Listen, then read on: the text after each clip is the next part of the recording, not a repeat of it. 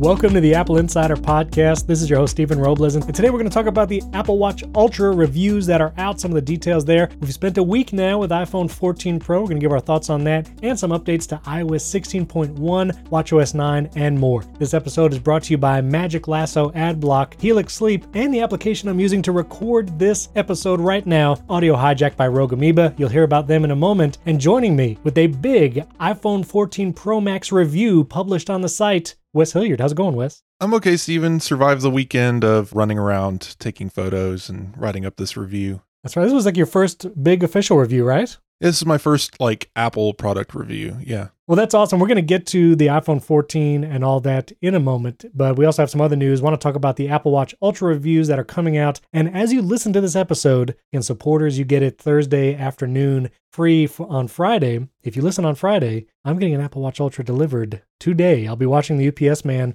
like a hawk, like I did last week for my 14 Pro. Now, did you already get an updated Apple Watch last Friday? Yes, I got the Apple Watch Series 8. Series 8. Oh my goodness, we should talk about that as well. Real quick, some 5-star review shout-outs. Forgive me, I actually translated this name using Safari Translate and because it is in Japanese. But Naoki Watanabe from Japan. Thanks for your 5-star review. That's amazing. Malcolm Harrow, he's actually a Brit who lives in Hong Kong, which is amazing. He heard that I mentioned maybe every British person had given us a 5-star review already. Well, he wanted to add his 5-star because there's still some Brits out there who have not. So thank you for that. And Hostilian from the USA. That's very cool. And also last episode, we talked about keeping Apple boxes. And there were some great submissions. People tweeted at me, DM'd me, and emailed me some of the pictures of their Apple boxes collection. And there are some impressive collections of Apple boxes. I'm looking at some even with old iPhones, like iPhone 3GSs and such. Lots of boxes. And then also some that were I just threw away a bunch because it was just becoming too much. And that's typically how I've been airing recently, is to throw away my boxes. Unless, I don't know, I can't bring myself to throw away the iPhone box as soon as I get it. So I have my iPhone 14 Pro box. I still have my iPhone 13 Pro one too. I guess I can get rid of that. I don't know, Wes, what's your practice with boxes? Well, they're all just trash. I don't really keep anything unless maybe a 2-week return window just in case, but after that, they're gone. Storing a bunch of cardboard doesn't make much sense. Yeah, I know, but it's still just something. This one from Mr. Jeff Wilson on Twitter, he had his Mac OS 9 box, back when Mac OS would come on a CD-ROM and you would install it. And I also see an original iPhone box. I don't know, some of these things are nostalgic. When I have an old box, I actually still have an iLife 09 CD-ROM, I keep that. Well, it makes you wonder, we're nostalgic for things from the 2000s, but in 2050, will we be looking back on the iPhone 14 box and thinking, wow, just nostalgic,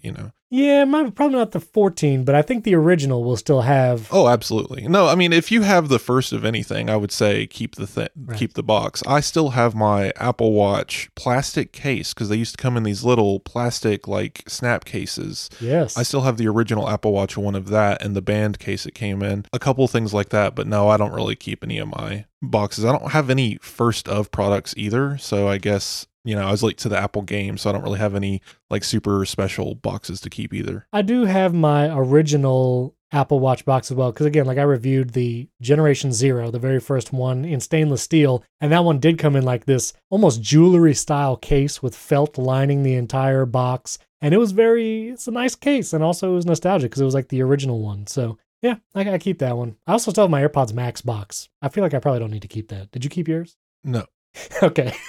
So it's time. My closet has a couple of I have an office closet and there's a couple of things in there. Yeah. But again, just mostly review items and things just in case I'm about to mail something or whatever. But yeah, I don't really keep any of these boxes. Just not enough space. And I live in an area out in the country near a farm. And so spiders are a thing. So you keep anything like that, in a enclosed space, you're going to find they're making a home out of your boxes. Right. I mean, you in Florida, you probably just that's an alligator house, right? That's basically what you're building. Right. Yeah, you don't even need a box. They'll just climb right up in your lawn and in your pool. There's videos all over about that. But so the initial reviews for the Apple Watch Ultra came out, and I want to talk about them. Obviously, I'll have an Apple Watch Ultra in hand, so I can tell you my personal thoughts on the next episode. But lots of great reviews out there. I watched MKBHD, iJustine, Lexi from CNET actually had a really great review. She used the waypoint finder, hiking in the woods, marked waypoints, and then used the backtrack feature, which the Apple Watch Ultra, without any cellular or any kind of Wi-Fi signal, just with the GPS, and it has the L1 and L5 GPS bands. And she actually tested the accuracy of the Apple Watch Ultra versus a Series 7 or 8, I believe, like in a city center. And the Ultra was more accurate because of that extra GPS band. But she had a great review. I, Justine, swam in a pool, and the depth sensor activated even in pretty shallow water. I was curious if I would be able to see that feature diving like 3 feet. I didn't know if you needed to scuba or if you could just do it diving in a pool. And she went in the pool with her Apple Watch Ultra. The diving and temperature sensor, water temperature sensor, activated as soon as she was in the water, and it said 3 feet down, water temperature 86 degrees.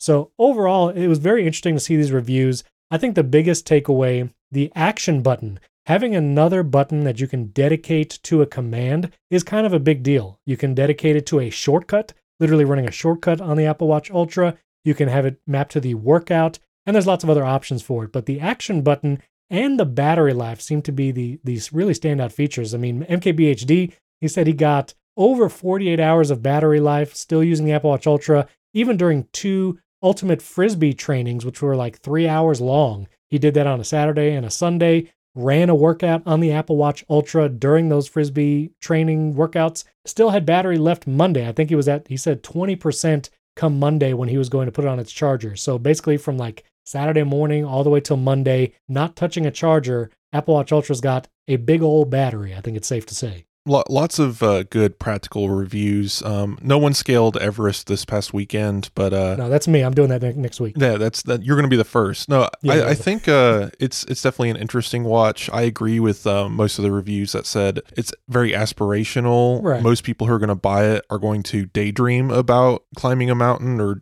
diving into the Marianas Trench or something. But like some of the comparisons they were drawing, like pretty much every review mentioned this isn't a Garmin killer, and I like that.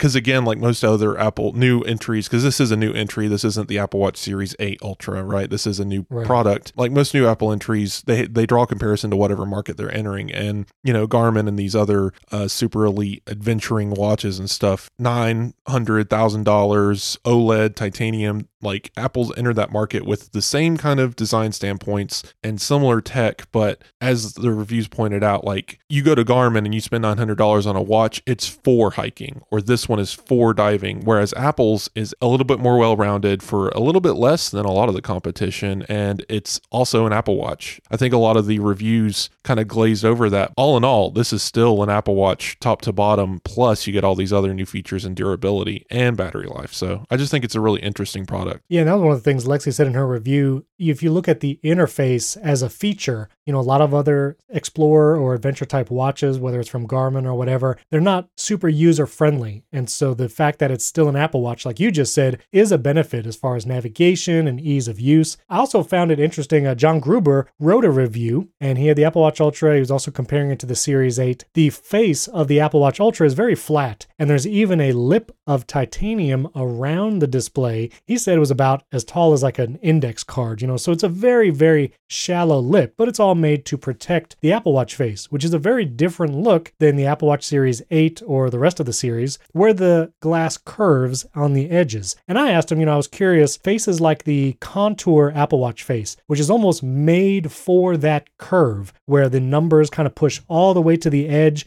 And because it's curved, you get a little bit of like refraction, and the Apple Watch face kind of accentuates those curves, and it looks nice, an aesthetically pleasing design. And Gruber was like, you know, it's two different designs. You know, some might have a preference. He felt faces like the Contour face was kind of made for the curve, like it was really not, he didn't say gimmicky, but it's almost like made to show off the curvature rather than actually be like a good watch face, which I can understand. I mean, the Contour face is pretty bold in its design, and you don't get a ton of complications and things like that. One of the other criticisms of the Apple Watch Ultra, it only has one unique watch face, which is the Wayfinder watch face, and you can have a ton of complications. I think it's something like 8 complications, plus you have things like compass and other features on that watch face. It would have been nice for Apple to have maybe more than one unique watch face for this watch, maybe geared towards other type of workouts, maybe one for diving and swimming, maybe another for rock climbing, I don't know. But the Wayfinder is kind of the only unique one you get. But of course, Apple could add different ones in the future. Yeah, I have a feeling Apple Watch Ultra is going to be similar to the iPad Pro trajectory just because, again, I mentioned this before, it seems like it's in a class of its own. So every 2-3 years, pass an update to it. It also makes it the price a little easier to swallow for people upgrading every time a new watch comes out. So if the new Ultra is only, 3 years out, don't have to worry about it so much. And that larger battery means that you're not going to see the effects of battery aging, like the chemistry aging soon. You'll go 2.5-3 years easily without sacrificing much overall battery life, battery health. I do think though, like the Apple Watch Series 9, it would definitely benefit from the action button or a different button. I hope it's not orange. Just make it, I hate that.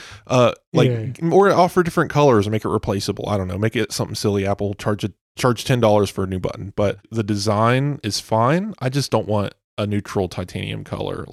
Give me a different color option. Maybe, make it so where it looks a little bit more like a watch I can wear with anything and it'd be fine. Yeah. I know MKBHD mentions he could get away with wearing an Apple Watch in a tux or something, and that was pushing it, but it worked. But the Apple Watch Ultra, absolutely not. Definitely, not nice enough for that. Right, and that's the one thing I like the titanium, and so I had a titanium Series 7 and Series 6, and so the finish I like, but that orange button is definitely a bold color, and so I was thinking this might be the first time I've not done this before, but actually alternate using 2 different Apple Watches, which your iPhone makes it easy to do. You can pair multiple Apple Watches with your iPhone, and it will intelligently know which one is on your wrist and use that one for activity. And if you switch in the middle of the day, it'll keep tracking all that fitness stuff. And, it's pretty seamless. My wife actually does it because she has an old Series 4, and she'll wear that overnight, just like this sleeping watch. And then she uses my old Series 6, actually, the titanium during the day, because it's faster, bigger screen, always on display and all that. She does the dual watch lifestyle. It works really well for her. I know CGP Grey has done that before too. It seems like a little much. I don't know if I want to manage or deal with 2 separate Apple Watches throughout the day. It's actually really straightforward. Apple makes it very easy to go through 2 watches. Right. I don't know if leaving one on the charger all day while I use the other one. That's the kind of stuff I think about. It feels a little extravagant. And I mean, I'm the guy who has 2 iPads. I have an iPad Pro and iPad Mini. Right. For me, that makes sense because the use case is different enough between the devices that it does feel like 2 different paradigms. But the Apple Watch Ultra isn't adding anything to the experience unless I'm doing something that takes advantage of the ultraness of it. And unless I pick up some kind of extreme sport, I like hiking. I live in a mountainous area, so I love going to the woods and hiking and walking. But funny enough, the Apple Watch Series 8 is just fine for that. The GPS picks up in most areas. I'm not going to find anything without a cellular connection. I mean, even most of northern Tennessee and Virginia go to the Shenandoah Mountains, and I've been walking there, and there's still a GPS signal in most of those areas. But what did you think about,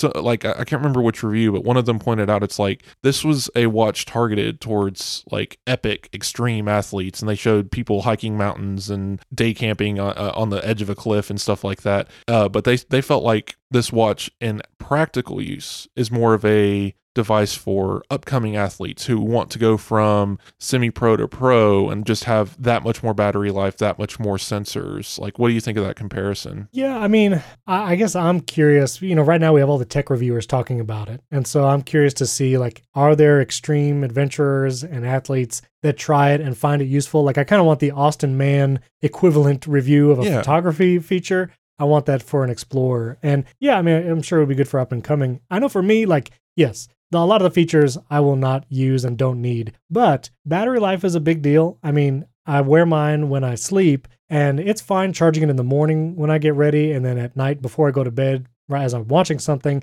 and my battery's been fine. But sometimes if I forget to do that, or maybe I'm traveling, that extra battery life is useful, I would think. And the action button, I'm also excited to try. I do swim, so I have a pool and I swim there.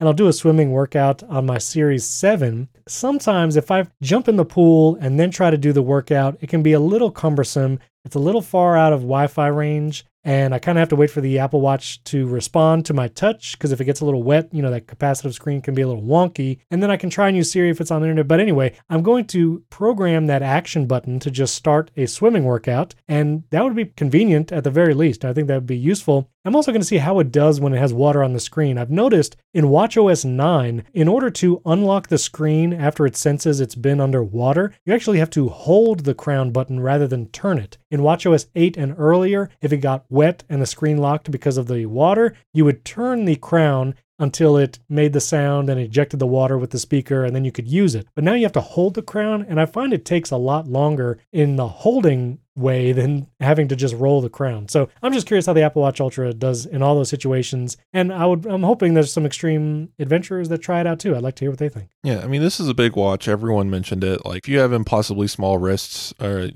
feminine wrists, I have pretty tiny wrists. I would probably still wear the Ultra and mostly get away with it, but I'm right there borderline on like a 49 millimeter case would look almost comical, to the point where I might as well be like Leela in Futurama and wear an entire phone strapped to my arm, like a 7-inch screen. I'm waiting for that, Apple. Bring it on. Let's go. But there it is. No, the ultra size, like, guys, I know it's tempting. Everyone out there like, ooh, double the battery life. I don't know. I've personally not had an issue with Apple Watch battery life since even like the Series 5. Like, just charge it once a day for like half an hour and that's it. Like, yeah, find a place in your routine where you're brushing your teeth and getting ready for bed, or you're going to take a shower, slap it on that charger, especially now with fast charging.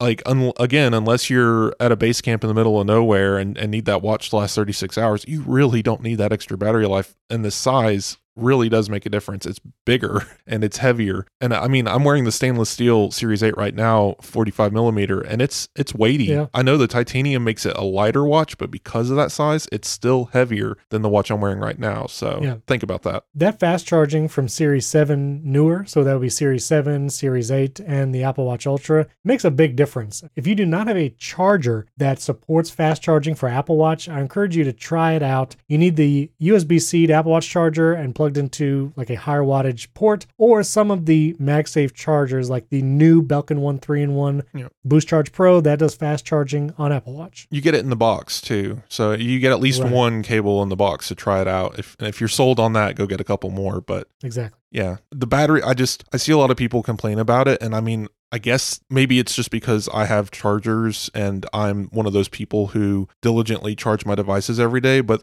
knowing my nieces and nephews, my sister, a lot of those people will forget to charge. And like, I guess for them, having a longer battery life makes sense because it's necessary, because they're not as diligent about charging. It's not really a part of their routine. All right, so before we talk to the devices we actually have in hand, I want to talk about iPhone 14 Pro and crash detection and all that. But AirPods Pro 2, the initial reviews also came out. Those are shipping Friday as well. I got a pair of AirPods Pro 2 coming. A lot of the reviews said kind of what you would expect. They do sound really good. The noise cancellation is very good. The design is the same, and so there could be some consternation about, is it, but I don't know what you would change about it anyways. I mean, the stems now have the capacitive touch, so you can swipe up and down for volume adjustments. I think the case has great improvements, like the U1 Find My precision finding features with that, and the little lanyard loop, which lanyards like sold out in Apple's App Store very quickly, the Belkin lanyard. So obviously that's popular, but yeah, they're going to sound good. Apple did something cool here because, the design didn't change, but they gave us something because the design didn't change. If we lost the stems, we wouldn't have the volume control. So honestly, I would argue at that point, the utility is better than losing the stems.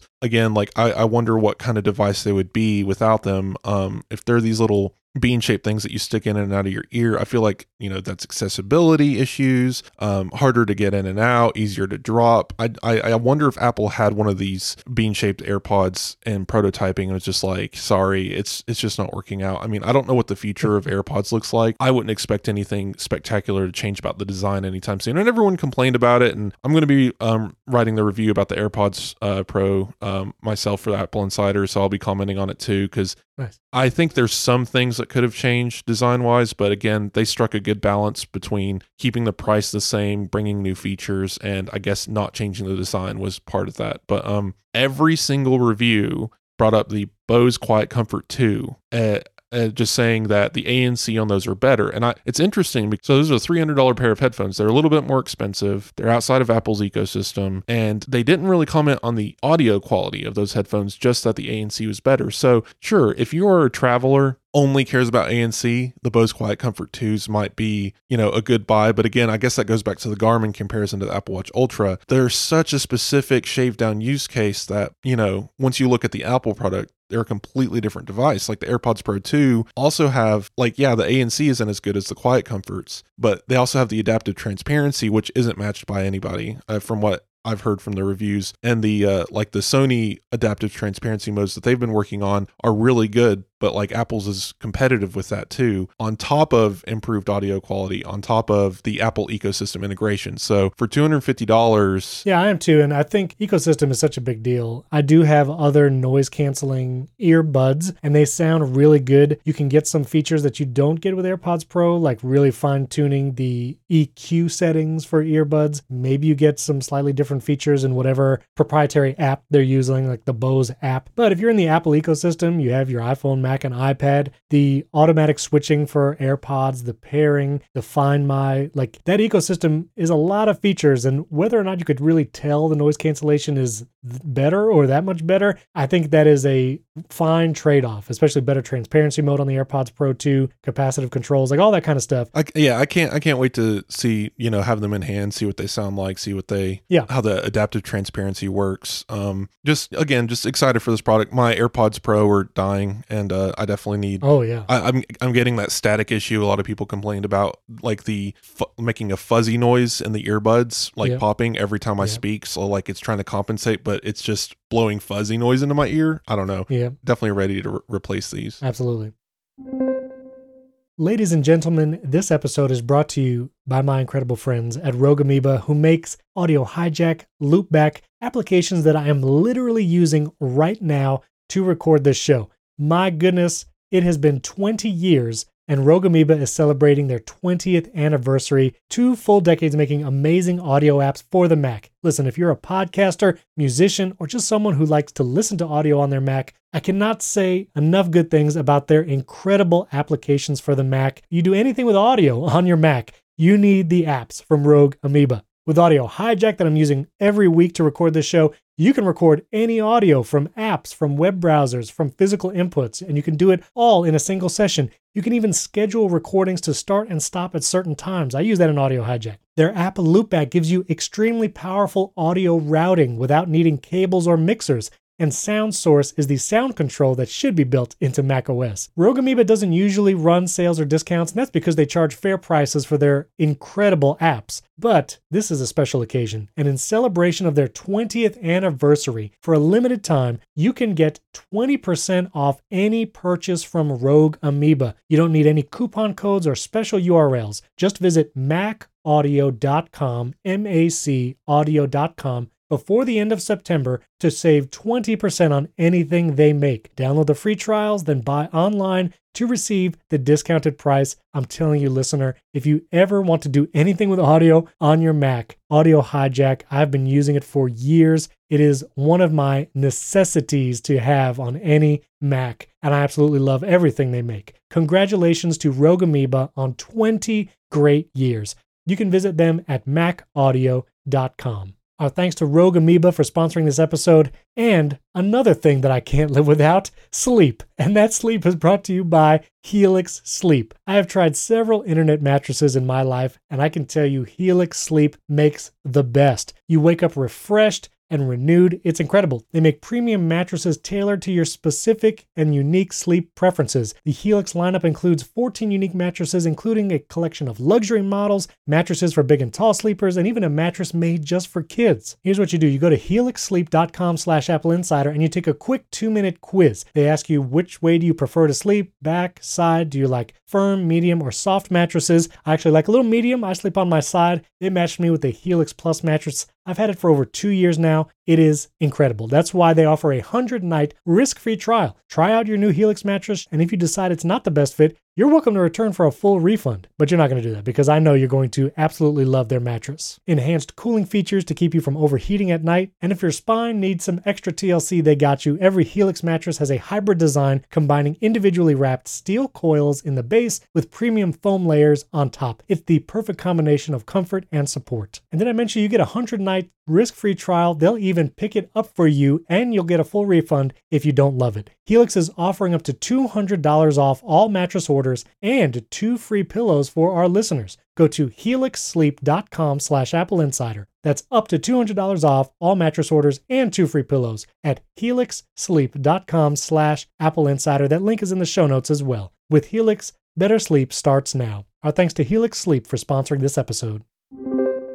All right, so iPhone 14 Pro Max, you have the Pro Max, so it's been a week now. We've had these, got it on launch day, got the UPS guy, saw him through my window, ran to the front door and opened it so he would see me standing there. And so I got it on launch day, but lots of thoughts on it. You know, we talked about some of the reviews last episode that were on there, but as far as my personal thoughts, Wes did the full review on Apple Insider. Let's go feature by feature. The first one I'd like to talk about is the always-on display is not divisive, but this has been one of the key points in a lot of the reviews where some people struggle getting used to it and others, you know, there's some cool features to it. So now that I've lived with it for a week, I will say I spent a few days with it on and then I turned it off to see how I felt about that.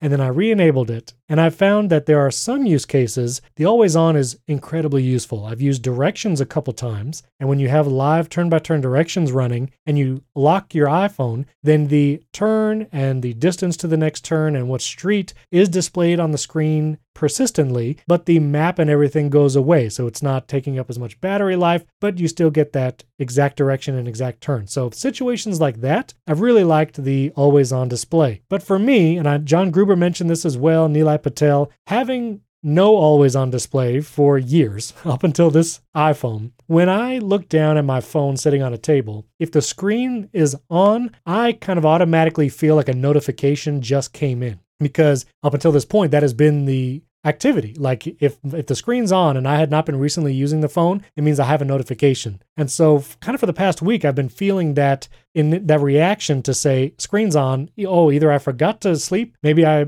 set the screen to never lock or the 5 minutes because I was filming and something's wrong. And it's taken a few days to shift my mindset to it. And I am liking it. I like some of the widgets on the always on, like my next calendar event. I will say, Lewis, who sent me an email, listener, and others, the focus mode options. I'm actually in a spot now that we have custom lock screens in iOS 16, I am always in a focus mode, and I think you have this behavior as well. So I have a work focus mode that enacts during the day. I have an evening focus mode it switches into before bed. And then I have the sleep focus mode. So at any time of day, I am in a focus mode. And even on the weekend, I have a weekend focus mode. One of the customization toggles for a focus mode is to dim the lock screen. And so if you have that toggle on and you have an iPhone 14 Pro with an always on display, when that focus mode is active, it will actually make the screen go black, but it will keep the date, the time, and whatever widgets you have on your lock screen still visible, and everything's black and white. And so I have found that keeping that toggle on, dim the lock screen, but keep the always on display on has been a good balance, because when I see no wallpaper, that signals to me that it is in locked mode and I didn't get a notification. And I think it's more akin to a lot of the Android implementations because they've had always on displays for a long time. And most of them have that look, a black and white lock screen, the wallpaper is not visible, and you see some small widgets. And so that has been my compromise up until now. I keep the lock screen dimmed in the focus modes, and because I'm always in a focus mode, my always on display, you don't see the wallpaper, you just see black and white icons, and that's helped my adjustment. How's been your experience with the always on display? Well, I think like anything Apple does that's new and different, people react emotionally, I guess, charged because it is different. Apple's approach is just completely different from what anyone else is doing, and there's no customization. This is a first iteration. Android's been doing this, I think John Gruber remarked on this on his podcast, like 7 years, and Apple's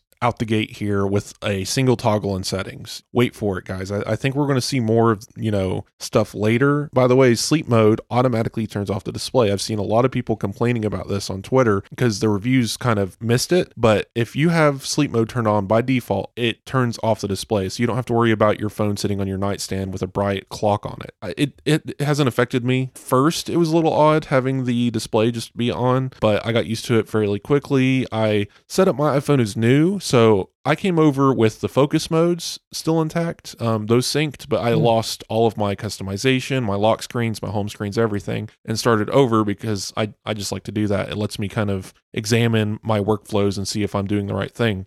Guys, go in and just make a bunch of lock screens. Just make several of them, tie them to different focus modes. Use the photo shuffle. It's actually really cool to just have a dozen photos switch every hour and always have a new fresh screen, and it's always on your phone. Like, take full advantage of the feature. I feel like hiding from it, kind of like putting the black bar on the MacBook to hide the notch kind of thing. I feel like it's the same kind of behavior that we're seeing here, and it's fine. And I also think the photo shuffle feature on a lock screen, you can choose specific people and your iPhone will pull photos of those particular faces in that photo shuffle. And so my weekend focus mode changes to a lock screen that has the photo shuffle enabled, and it shows pictures of my family, and it pulls just the faces of my family. And it's a really nice way to appreciate old photos, because I don't know about our listeners. I'd be curious to hear what you guys do, but I typically don't scroll back to my old photos very often. I did it the other day because I was looking for something specific, and I was scrolling through photos from 10 years ago, and it was a really fun experience. I was showing my kids hey, here was me in college and all this kind of stuff, and it's just not something I routinely do. But having that photo shuffle feature, putting a featured photo right there on the lock screen that changes, you can have it change once an hour, once a day. And so I actually have my weekend one changing once an hour, pulling from photos of my family and those particular faces. And it's really nice. I like it. Yeah, and I mean, get creative. There's so many widgets flowing in here. Sometimes just don't have a widget. Take advantage of those depth effects. Just really get into it. But yeah, I've just noticed that the always on, I've really embraced it and enjoyed it. In the review, you can see I have an Apple Insider wallpaper for my work focus that was made by Basic Apple Guy, and just because I showed him, I was like, I was experimenting with one of his wallpapers on lock screen, and I was like, I wonder if I could do this with the Apple Insider logo, and he sent me a mock-up, so I've been using that as my wallpaper, and it looks great. And when it dims, it turns the art gray basically, but it almost looks like the screen hasn't changed. It's basically at its lowest brightness setting with the same wallpaper. And I kind of like that. Biggest aspects of this, I went biking last weekend to find photos to take for the comparison. And I have a mount on the handlebars for my iPhone, and the always on display was awesome. It just, I could look down at any time, see the time, and see if I have a notification coming in. If I had my maps active, I could see the next turn direction right there in front of me. Now, if you're in driving mode, always on display goes off, by the way. If you're using the CarPlay, Apple expects you to be looking at that screen, not your phone screen. So the CarPlay turns off. But if you're just using your phone on a dash without CarPlay, or if you're using on your bike handlebars, it really changes the game. It's just this little hub of information that never goes away, and that's really nice. That is nice. All right, quickly, the dynamic islands, the other feature, we still have to wait till third-party apps really get the APIs and live activities to see what the dynamic island will really do kind of day to day. It's been fun to play around with. I noticed that when you play podcasts, at least in the Apple Podcasts app, the little audio waveform that's up there in the dynamic island will actually color match to the artwork of the podcast you're listening to. So that's really nice little detail feature there. You can look at that as you're playing different music in podcasts. Overall, it's nice to have some things up there like timers. You can have the timer up there. Some people kind of wish that you'd be able to hide it or choose not to show timers there. Maybe it's a longer timer, like a 2-hour one, and you would prefer not to have that persistently seen in the dynamic island. Totally get that. Maybe that could be features that come in the future, like don't include these in dynamic island, but do include these other things. But overall, it's just been kind of a fun little winsome feature for the iPhone 14 Pro. And also, when you swipe up on an app to go home, how you swipe the app up will actually dictate the movement of the window into the dynamic island. So if you're in an app and then you swipe kind of straight down up the, oh wait, no, which it's not when you go home. It's when you're running an app like Apple Music and it's actively playing and you're Right, throwing the music into the dynamic island. It's a active GUI element. This isn't like a static animation. It's responding to the physics of your throw, like a video game graphic. So it's a graphically accelerated animation. It's really cool. Yeah, and so if you like twist it to the left or to the right as you're swiping up to go home from music as it's playing, you'll kind of see the window like follow that trajectory that you swiped up, or if you try to swipe it directly straight, it'll follow that physics as well. So nice little touches there. It has inertia too. So if the bubble, like on the dynamic island, if you throw it hard enough, it'll expand outwards the opposite direction, like a net catching a soccer ball kind of thing. But like if it touches any of the elements in the status bar, it moves them out of the way, and they move out of the way faster based on, so you're basically smacking the clock with the dynamic island and it's reacting with like inertia to it and then slowly falling back into place. You have to see these in slow motion, but it's really clever. I agree with some of the reviews that are saying it's more static than dynamic. You know, it's just kind of sitting up there, but at the same time, I'm treating it more like a multitasking feature. I wish I could change the tap action, so if I tap it, it expands into the controls rather than opening the app. I've actually accidentally opened Apple Music so many times trying to scroll to the top of an app, like in Safari. If you tap the top of the screen, it scrolls up. Apple's moved that to above the dynamic island. So you have to tap the space between the top of the phone and the dynamic island to scroll to the top of Safari now. And it's kind of easy to miss. I feel like I'm just going to have to train that muscle memory, but there's a lot of little things here. It is kind of aggressive and how it gets in the way. So if you do accidentally tap that, you're moving to a whole different app. Whereas if it just popped down the player controls, I feel like I could just tap in the app again and dismiss it. So Apple's judgment behind the open the app when you tap it thing, it makes sense from their point of view, but it feels more disruptive overall. So I hope they give us at least a toggle in settings to switch that behavior between tap and hold and tap. That would be nice. Also on eSIM, the iPhone 14 and 14 Pro, at least models here in the US, do not have the SIM card tray. The transition to eSIM has been troublesome for some people. I know I've just seen on Twitter people saying like they've gone days without a phone number and things like that. I went to put my iPhone 13 Pro in the trade-in box. I do the Apple iPhone upgrade program, send my old iPhone back and get the new one, and you're supposed to pop out the SIM card from your previous iPhone before you send it back to Apple. And so I went to pop out the SIM card on my 13 Pro and nothing was there. There was no SIM card in my iPhone 13 Pro, and apparently, at least on AT&T, that's the carrier I use here in the States, I guess it transitioned to eSIM with the iPhone 13 Pro. And then when I activated my iPhone 14 Pro, I mean, it was a pretty seamless experience of transitioning. The eSIM moved over. I didn't have any issues. And as soon as I activated the 14 Pro, it was working, and it's worked ever since. But yeah, apparently I was already on eSIM, and I had no idea. Yeah, I cheated and moved from a physical SIM to the eSIM on my iPhone 13 before the 14 got here. And yeah, during the setup process, it just was two clicks and it was done. It took less than a couple minutes, and I had service on my iPhone. It's the busiest day of the year for carriers, and it's just like a hassle, but now it's just a 2-click setup. I definitely love eSIM much more for that being an easy process. Yeah, it was nice. I also thought it was funny in your review, you gave the iPhone 14 Pro Max a total of 4.5 stars. And I would like your thoughts on the camera, because that's one thing I haven't gotten a lot of chance to test or try out. But I like how you said it's happy 10th anniversary to the Lightning port, because every year we get rumors that it's going to go USB-C, and it is still not. And I don't know when, if ever. But anyway, Lightning port 10th anniversary. And also the cameras. Tell me what you think, Wes. I had a few complaints just because I felt like we're an Apple specific website. You know, a lot of people are going to come here and think, oh, they're just going to worship this thing. It's not, perfect. Nothing's ever perfect. So I did want to point out a few things. And yeah, the design maybe is getting a little stale. This will be the third year of this particular design aspect. And the dynamic island's nice, but it doesn't do enough to change the phone physically. Like someone has to look at the screen in order to know you have the 14.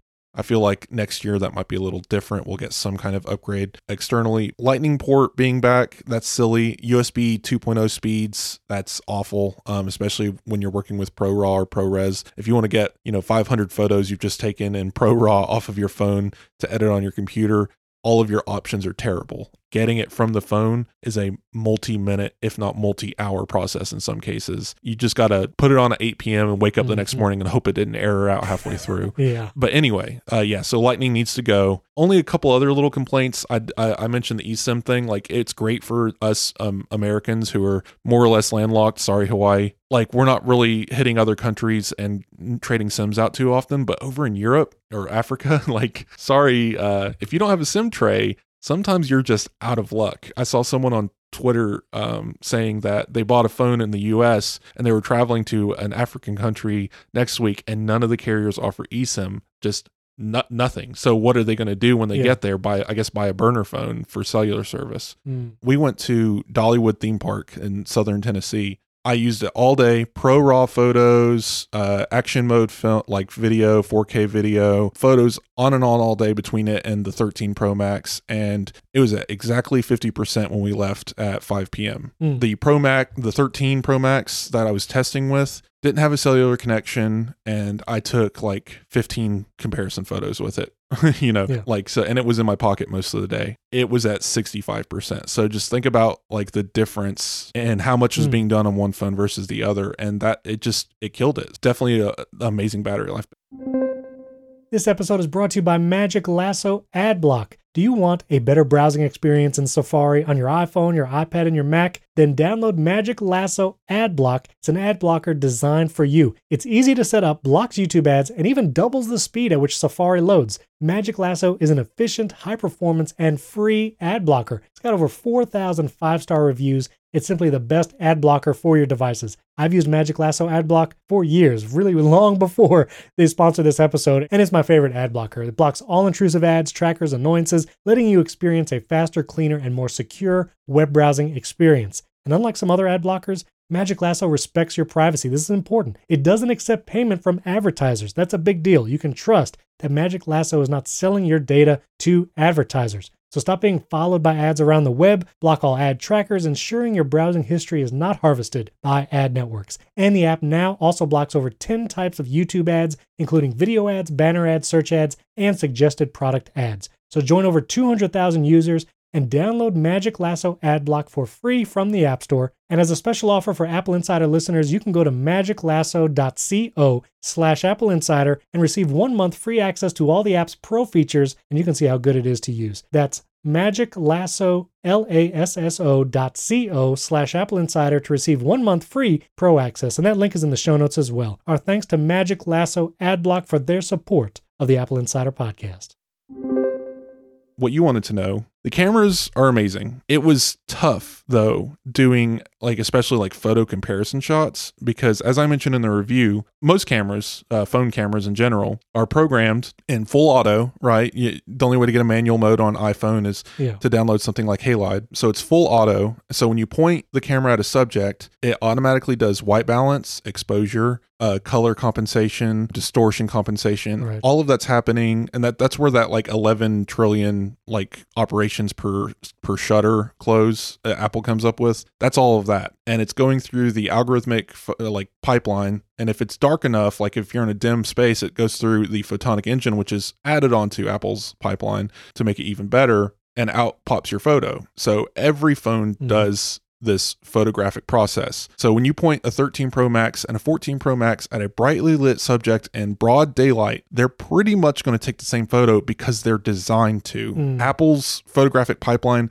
didn't really change outside of the photonic engine. So I saw a lot of reviews saying, man, I just, took a photo of this not moving statue in broad daylight, and I can't tell a difference between the 13 Pro and the 14 Pro. And I'm just over here hitting my head on the desk because photographically speaking, they shouldn't be different. The 48 megapixel sensor is interesting, right? And you can tell a difference once and this is where the crop and zoom comes in. That detail that this camera is capturing is absolutely there, even in broad daylight, even with the different compensation of the algorithms and stuff. You're getting much more detail. Apple also obviously is doing something different with this image signal processor. I was dumb and accidentally ran iOS 16.1. I probably should have tested this on 16.0, whatever. Apple seems to be changing their photographic process constantly on these first couple of releases since the iPhone 14, because again, I noticed that the photos on the 14 Pro Max were coming out a little less saturated,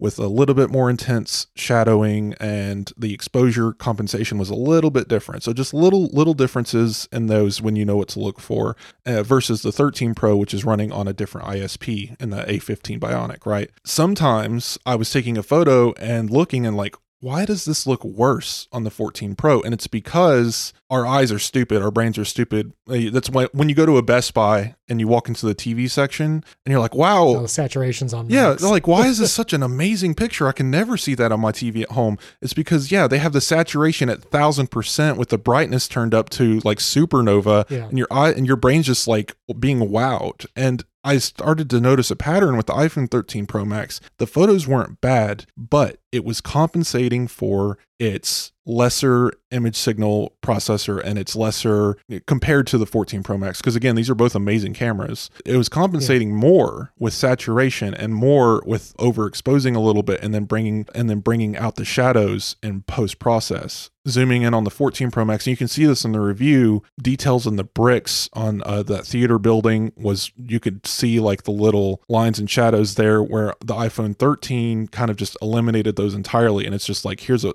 solid brick. Again, it's hard to explain over a podcast. Go look at the review, go look at the photos for yourself. We have a little comparison slider. Zoom in as much as you can. It's noticeable. And the main camera especially, is just so much better. And then you turn on Pro RAW, night and day. Might as well be a completely different camera. And I didn't test that as much because, again, I wanted to do a direct comparison, 12 megapixels across to the 13, and I'm going to be playing around with Pro RAW. But from what I've taken, wow, just wild. And then not even to mention the improvements to the other cameras. Absolutely. And the one thing I did notice is if you tap on the Pro RAW in the camera app, so you're shooting a 48 megapixel photo with the iPhone 14 Pro, you do have to be mindful of your lighting situation, because typically if you were just shooting in the stock, no Pro RAW mode, it's going to bend those pixels together for better light gathering, and it's going to give you probably a brighter photo or at least a less grainy photo because it's using 4 pixels in place of 1. Whereas when you do Pro RAW, you're going to be using every one of those 48 megapixels, and it's not going to be gathering as much light. And so that's some of the things to be mindful of. There was actually, I think it was Jonah on Twitter. He was showing me like comparisons between the 13 Pro and 14 Pro, taking a picture of a lamp kind of like across the room. And the 14 Pro was seemingly less detailed or less sharp than the 13 Pro in the like 48 megapixel mode. But I think that is partly due to less light gathering. If it's having to work harder to compensate for low light, but it can't bend those pixels together because you have Pro RAW turned on or you're using halide, then the low light performance might be slightly worse in the 48 megapixel mode on the 14 Pro than it would be with a 13 Pro just stock camera taking it with the 12 megapixel sensor. Well, this is complicated and we could spend an entire podcast discussing it. People are just taking a raw photo and then posting it to Twitter next to a processed photo from an iPhone 13 and being like, what happened here? I'll tell you what happened. You took a raw photo. The whole point, Pro RAW and RAW, is you're going to take that because you want every ounce of detail and photographic information. That's why these files are 50, 60 megabytes, because it's bundled with a package of information based on your focal length and the exposure, color compensation, and all of that is inside the file. So when an image editor sees the raw file, it opens that additional package. So when you adjust the saturation slider, the exposure slider, you're getting much more fine control over what you would in a JPEG. Apple and whoever, even off a Sony camera shooting raw, they expect you to take that photo and edit it because editing it is the point. You're going to get so much more out of it. You're going to see more noise in a raw photo because they didn't run the denoise process because they want you to do it. So and I will argue, probably don't turn on Pro RAW in a dim room if you want the absolutely best shot that you're going to post to Instagram the very next minute. But look at the halide, Sebastian DeWitt. Look at that guy. He took a photo on a street corner late evening, Pro RAW, with the exposure turned down. I think he must have taken it through halide and then edited it. It was pitch black. You couldn't see anything in that photo. It was awful. Right. But, you know, he edited it, which is what you're supposed to do. And it is an outstanding photo. Even Greg Joswiak like tweeted it and said, yeah, this is amazing, you know, and that came out of the iPhone 14 Pro because of ProRAW. So don't go on Twitter and see like this grainy, desaturated photo and think, wow, why did that come out of that phone? It's because they didn't edit it. I promise you. Like, that picture of a duck I posted in the review, I didn't edit that for a reason, because I didn't want to have my bias come through in the photo, because I tend to have my own stylistic editing where I might denoise it more than people might like, or I might saturate it more than they like. So I didn't want them to see that photo and think this didn't come from an iPhone. It's still just the straight shot, because the point of that image example was to show the detail where I zoomed in on the feathers. But again, trust that the 48 megapixels do make a difference. And this is a very different sensor than, say, Samsung's 108 megapixel sensor that cannot take a 108 megapixel photo to save its life. So yeah. I will put a link in the show notes to Sebastian DeWitt, that the side-by-side shot of like the ProRAW right of the camera and the edited, and it'll also be the chapter art if you haven't seen it yet, and you can see the difference and what the 48 megapixel sensor is capable of. I did want to point out one more. The other cameras were improved, but Apple glossed over this. The selfie camera is a different camera. The ultra wide camera is different. They're physically different cameras and different sensors. I was most surprised by the change, and this was the photonic engine at work, because Apple promised 2x low light. And in the review, one of my favorite photos examples I took was my cat sitting by a window, and she was sitting next to a closed curtain window, sunlight coming in through the curtain, but on my side where I took the photo, it was dim, so the photonic engine was going to kick in. I took a 3x telephoto shot of the cat on the 14 Pro Max. You could see, you know, fine detail, her hair, her color came through just fine. This is going to be the most dramatic difference in the review. Slide over on that iPhone 13 Pro Max image, and it's a potato camera. It might as well be a different cat. Like she doesn't have fur anymore. She's made of plastic. Like it just lost all that fine detail because of the difference in that engine, and that 2x low light capability really came through in that photo. I just really enjoyed that example. That's cool. So link in the show notes to Wes's review. Check out all the photo comparisons. We got the sliders so you can kind of see 13 Pro versus 14 Pro. Really cool. Run into a lightning round. I wanted to cover a bunch of little things quickly. As we would expect, a YouTuber strapped an iPhone 14 Pro and crashed a car with the phone taped to the back of a headrest. Oh my gosh. And it was a remote controlled car. No one was in the car, so there was no one in danger. Crashed a car kind of into another junked car in the middle of nowhere, it seemed like. But crash detection did work. There was a 10-second delay from impact to the iPhone auto dialing the emergency SOS. And even in that situation, you do have the 10 seconds to stop the SOS call, so it will not call emergency services. And the YouTuber did that as well. Like no emergency services were called, but they did multiple tests. Each time crash detection was triggered. There was that delay each time, about 10 seconds, but it would have called 911. It would have called emergency services automatically, and it detected the crash. And it wasn't even a very fast crash. I don't know if it was maybe like 5 miles an hour. Like it wasn't fast, but it still detected it with the airbags coming out and the sudden stop, high G-force accelerometer, all of that. Crash detection worked. Okay, but was it crash detection or fall detection? Because both of those are active. It said crash detection on the phone. Okay, just making sure. Like it actually, it actually said like iPhone has detected you've been in a crash, calling emergency services. So because like the watch has crash detection as well, but it will also detect a fall. So if you crash your bike, that's nowhere near enough to trigger crash detection, but it will still trigger fall detection. So anyway. Yeah. Some quick thoughts on iOS 16. Talking about the battery percentage, I know we've talked about it before, but Dave Gingrich sent me an email. It says his wife is a nurse and really appreciates the exact percentage on the iPhone, especially throughout the day. So good call on the iPhone percentage. In 16.1, Apple is actually tweaking that battery percentage icon, where right now in 16.0, the battery icon stays completely full until you get to like 20%. It'll just show the number changing. And then at 20%, you see the battery icon, go down. Well, in 16.1, the battery icon will slowly deplete, slowly lose its color filling, basically, in addition to the number percentage. So the icon will follow the number. That's been a little divisive on Twitter. Some people like it, some people don't like the design, but at least it'll kind of be consistent with the number. And also, Find My iPhone actually has a new sound. This was Andrew Williams pointed it out on Twitter. And I'll do it right here so you can hear it. If you've not done from like an Apple Watch play of sound on my iPhones, this way you can find it in the house. This is what it sounds like now. That's the new sound for the Find My iPhone in the house. And then finally, iOS 16, one of the features I was really excited about was the Remind Me feature in Mail, which I assumed would be like the snooze feature you see in a lot of other email applications, where you can say, remind me in an hour, remind me tomorrow. You can even set a specific date, and the Mail app would remind you about it, but it would be removed from your inbox. That key behavior is actually missing in the iOS 16 Remind Me feature. If you choose Remind Me about this email, it does not disappear from your inbox. It stays there. It does get put in a separate inbox, like in your list of boxes. There'll be like a Remind Me box there. And when it does remind you, wherever you've set the time, that email will jump to the top and be marked like kind of specially.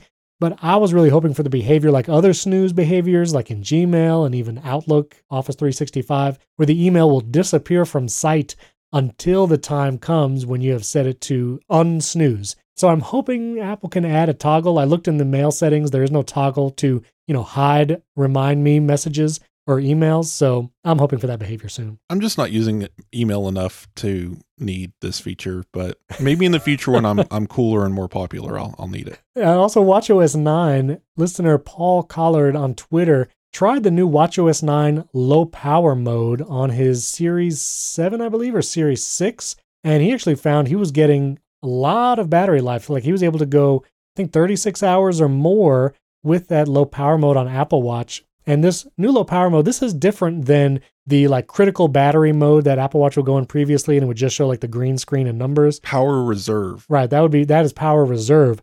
Low power mode on Apple Watch. If you have an Apple Watch with an always on display, it will turn that off. It turns off heart rate notifications for irregular rhythm, high heart rate, turns off background heart rate measurements, background blood oxygen measurements, and a start workout reminder. And so if you want a little more battery life out of your Apple Watch and those heart rate or blood oxygen measurements are not super important to you to have kind of ongoing or the always on display, low power mode will disable those features as soon as you enable low power mode on the Apple Watch. It seems like you can get a significant battery bump, or at least it'll last a lot longer with that low power mode on. And what's interesting is this is the feature in the keynote where it's for triathlon runners too, who want the battery to last longer and still get workout measurements. So it won't do the background heart rate detection, but if you manually start a workout, it will begin tracking your heart rate and the other metrics used for workout detection, but it's also still removing those other features to preserve battery life and prioritize the workout. So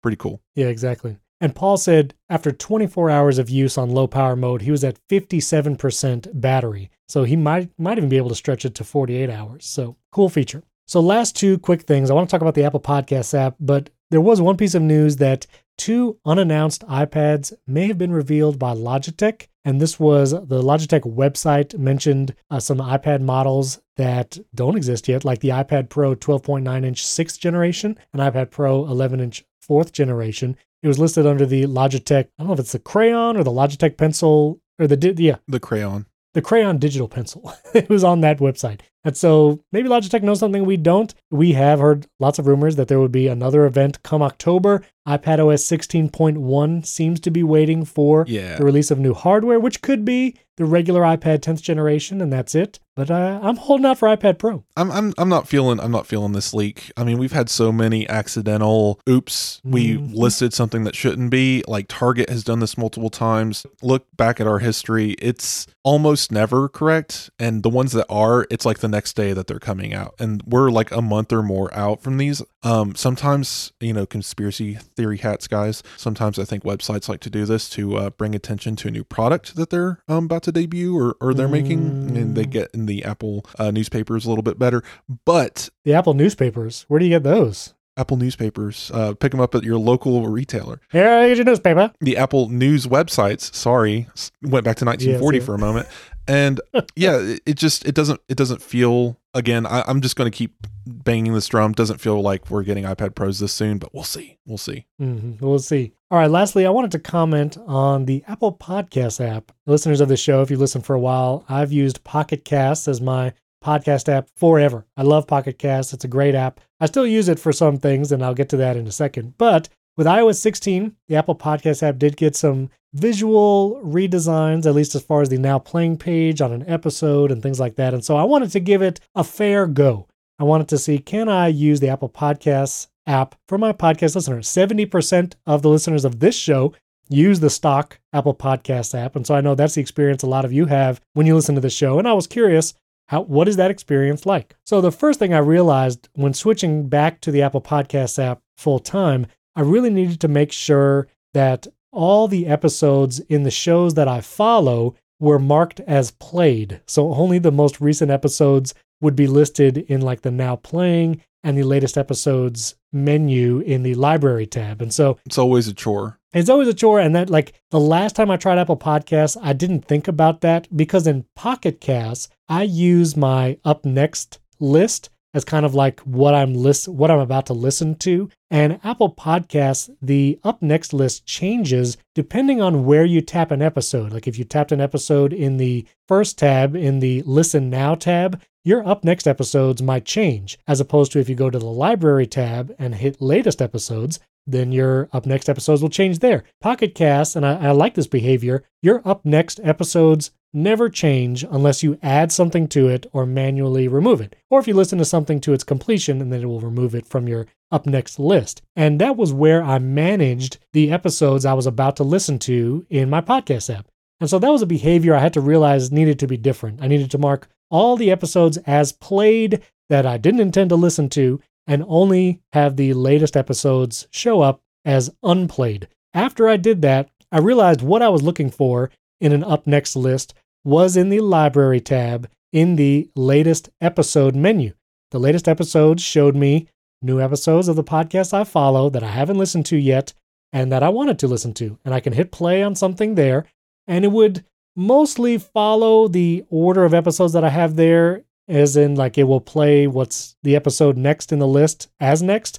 Sometimes it doesn't. It's weird how kind of that up next menu still works. And so I would like a little more granular control over that up next list. That's something Pocket Cast gives you, where you can say when a new episode of this show comes out, put that episode at the top of my up next list. So that will be the very next episode that plays when I'm done listening to this episode I'm currently listening to. Or put it at the bottom of the list because I like this show, but if another show comes out that I like more, I want that episode at the top. So that's a little more granular control that I would like in the stock app. Yeah, Apple became allergic to settings somewhere around iOS 7, and they've just never recovered. They're getting better, but they're still not quite there. I switched back to the podcast app about February or March of this year, and I've been sticking with it. Quite enjoy it. I enjoy Overcast. I like the smart speed stuff. I found that I was letting it fall to the background a little too much and missing what people was saying. And anyway, I just wanted to retry just listening to podcasts a little bit more like everyone else would. So I've been using it, and I will say, yeah, the up next especially just doesn't make a lot of sense, especially if you're like me and follow a lot of like TV show podcasts and watch the episode then listen to the podcast. Well, your inventory of episodes is going to grow and grow, and your up next is not going to respect that, and it's going to always try to show you like 8 episodes ahead of your TV show because that's the newest episode that came out for the podcast, and it's a little broken, needs to be fixed. But I found that I manually managing my up next list, the Now Playing playlist, is the best way to go. And to make this even simpler, take advantage of Apple Podcasts stations. It's a terrible name for a good feature. They're basically folders that automatically sort your podcasts. My folders are Apple, Tech, Productivity, Conversations, News, Politics, TV and Movies, and Gaming. So that splits up all my podcasts. And as they come in, I can see counters on each one of new episodes in each category. I go in, hit the ellipsis, say add to up next, play last or play next, depending on the priority I'd like to give them. And that's how I manage my podcast listening. It's a little more manual. Yeah. Sure, I'd like there to be more automation and more automatic sorting for me. But for now, I'm actually enjoying using Apple's podcast player. It's not been terrible, but it definitely needs improvement. No. And it's nice, especially with HomePods, because Siri will more easily respond to podcast playing requests when it's the built-in podcast app. You can program shortcuts that trigger Pocket Casts and Overcast, but just because it's a tight integration and it's an Apple first-party app Siri controls for the Apple Podcast app are just better. Some other things I would like to see is be able to increase the skip forward time. Right now, the maximum is 60 seconds. I listen to some podcasts that have some very long ad breaks, and so I would like that to increase to like 2 minutes. That's what I had in Pocket Cast. Yeah, Merlin Mann makes an ad break into a story session, and sometimes it's like, man, I just want to get back to the show. And I listen to the Smartless podcast with like Jason Bateman and Will Arnett and Sean Hayes, and their ad breaks are like 6 minutes. Oh, wow. And so and like they're very long, but they're like the number one show in Apple Podcasts. They can do that. I also wish there were chapter skip controls on the now playing screen. You have to scroll down to chapters and tap one manually, where in Pocket Cast and Overcast, you can just tap a forward chapter, like go to the next chapter dedicated button. That would be nice. And I've actually told the Apple Podcast team this one, but show notes still cut off after a certain amount of text. So the Apple Insider show notes don't show up completely. You lose some of the bottom links and some other stuff down at the bottom because there's like a maximum character count, where in Pocket Cast, Overcast, and other apps, there is no maximum, so you get the full notes. So those are just some still things I'm hoping to change. But I will say, after using it for a couple weeks as my main podcast player, it is very usable. I do like some things about it. Again, the Siri integration. Some of the widgets are nice. I found that the Apple Podcast widget a little more stable than some of the third-party podcast widgets. I do hope they do like lock screen widgets would be nice. And the Apple Watch app for the Apple Podcast player is also very good. I would say on par with Pocket Cast. So overall, I'm going to keep sticking with it. I'm going to keep trying the Apple Podcast app as my main listening app, because you also get those built-in subscriptions, and I'm thinking about subscribing to some shows just directly in Apple Podcasts because it's easy and it's really nice. So we'll see. That's been my thoughts on it so far. I'll provide some more as we go. All right, well, that's been quite a show. Thanks for sticking with us, listeners. If you have any questions for Wes about his review for the iPhone 14 Pro Max, you can tweet at him or tweet at myself. Our Twitter handles are in the show notes.